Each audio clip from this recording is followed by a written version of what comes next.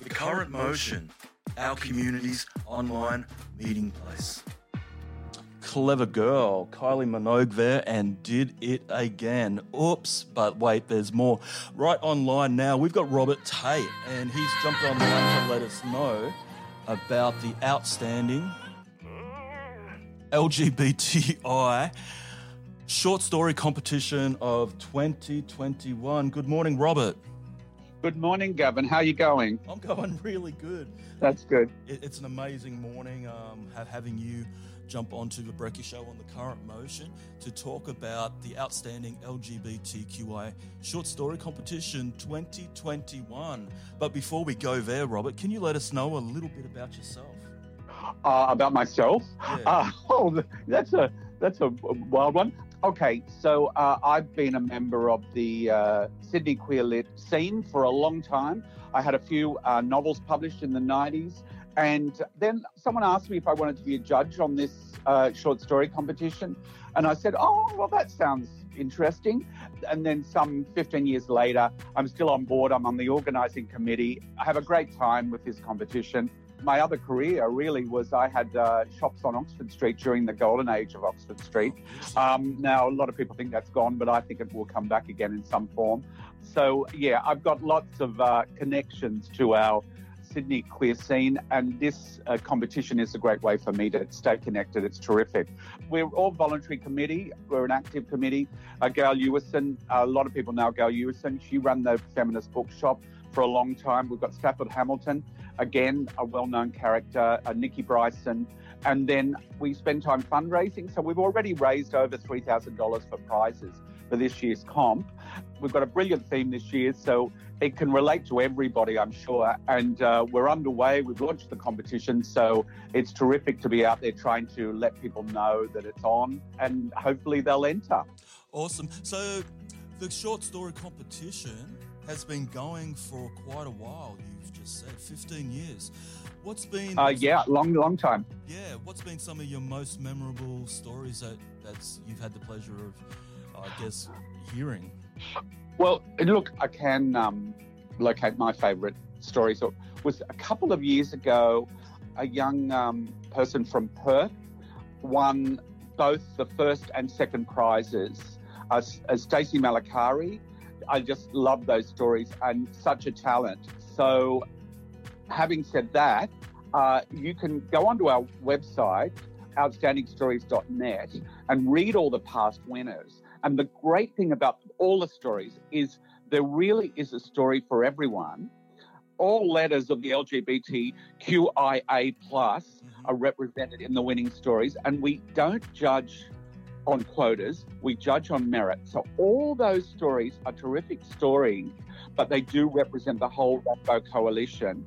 And that's sort of the joy of the competition, because everybody can read those stories, but you're reading a story from some element of some section of the community that you might not normally come across, and increase your awareness. And it's the true power of storytelling, that you can find someone else's experience that you wouldn't experience yourself. So that's a great thing. That's what I love most about the competition, just seeing into other worlds, but it's still our world, if you know what I mean. Yeah, totally. And that's what I love about our community, or rather communities, is we are so diverse. And I'd like to know also, Robert, how did the committee, all you guys and girls, come up with this year's competition theme of Oops?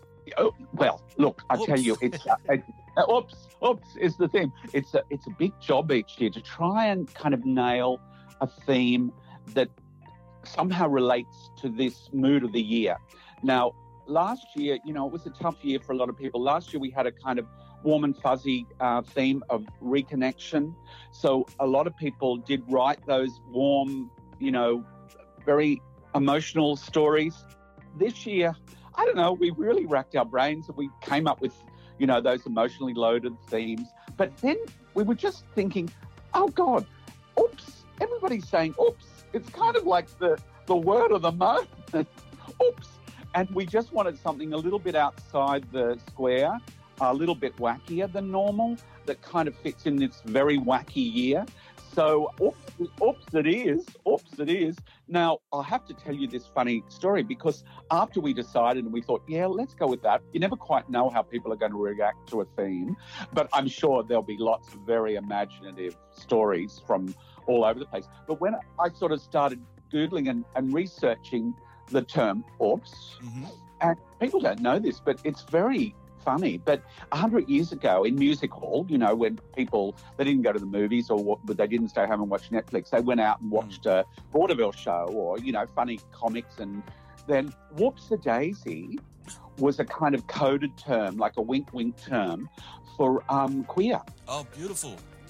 I know. So it's got a lovely resonance, you know, from the past that people don't have to know about or not. That's that's bizarre, Robert, because I remember growing up and aunties or family or community saying whoops-a-daisy, and I don't know if it's because I entered the room.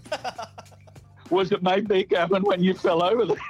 They said it about you. It's something we never knew about. Yeah, maybe they didn't know about it either. But, you know, it's a great term, isn't it? Yeah, I love it. I love connecting to that, the history of it as well, because that's a beautiful thing with storytelling and, you know, the past, present, and the future. I'm wondering, do people, like the scope of applications and short stories that are submitted, do they range from, like, I guess, fiction to historical to autobiographical, or just like a journal entry or something like that? Well, it can be interpreted any way as long as it relates to the theme. So we always get a mixture of personal stories, extremely personal stories, but we've also got the other extreme. We have science fiction. We always have a lot of speculative fiction, you know, real fantasy stuff of whatever. And in between, we get just regular, well-constructed short stories. The short stories, there's a kind of art to it. You know, you've got to have a beginning, a middle, and an end, not necessarily in that order, but you've got to make, you know, the story a proper story. And people do that with great skill often. What are some of the guidelines? Well, look, everything is very simple. It's the easiest thing to do. You just go to our website and then you press the button. I think it says enter now or enter here, and that will take you through all the steps. The rules are quite short. It's absolutely free to enter. And then all you need to do is register very simply, and then you just need to put your story in the appropriate space in the entry form, and you're in. And you'll get a letter saying your story's been accepted. The whole entry site's been built by Aquila Wolf Wild, so it's all super easy, super straightforward, and there you go. So what we really encourage is participation. You don't have to be someone with huge writing skills. You can be someone who's starting out. As long as you've got enthusiasm, as long as you feel that you've got something to say, then please just put an entry in. That's really important. It's part of community building. It's part of being part of the community, being part of the queer-lit community, but being part of our broader community as well. So please, everybody, do enter.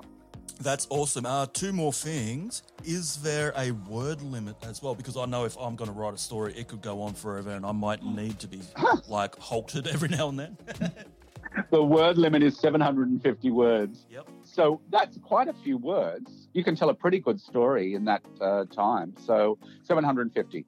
Awesome. Robert, is there anyone you'd like to say hello to this morning, or possibly a message to writers or just people listening that might be going, I think I'd like to do this? Look, we've spent the last week, we're really aggressive in getting our message out. It's Australia-wide, so we send to every queer group we can find or think of in Australia, but we really reach out to young people, people who are just coming out or coming into the community. And so we're across the whole community, but we do have one special prize, which is the Youth Prize, and it's named after one of our previous winners. It's the Madeline Shaw Prize, and that is the Youth Prize, $250. Now, a young person can win any other prize, but this is for people under 25. So if you've never written a story before, or, you know, you're just starting to find what writing is, then they're the people I'd like to really encourage to join. Yeah, definitely. It's so beautiful to hear that support, and I guess a certain sense of duty of care for our youth too, because, you know, they are so vital in our community and in our lives. Robert, thank you so much for jumping on this morning. Could you possibly guess, being the theme for this year's competition, what song I would be playing next? Oops, a Daisy? Is there such a song? Almost. Oops, I did it again by Britney Spears. Brilliant. I had to quickly do a search for it, but here it is. You've got the getting into this theme, Gavin. That's fantastic. I know. Thank you. Thank you. Thank you very much. Thank you so much, Robert. Bye-bye.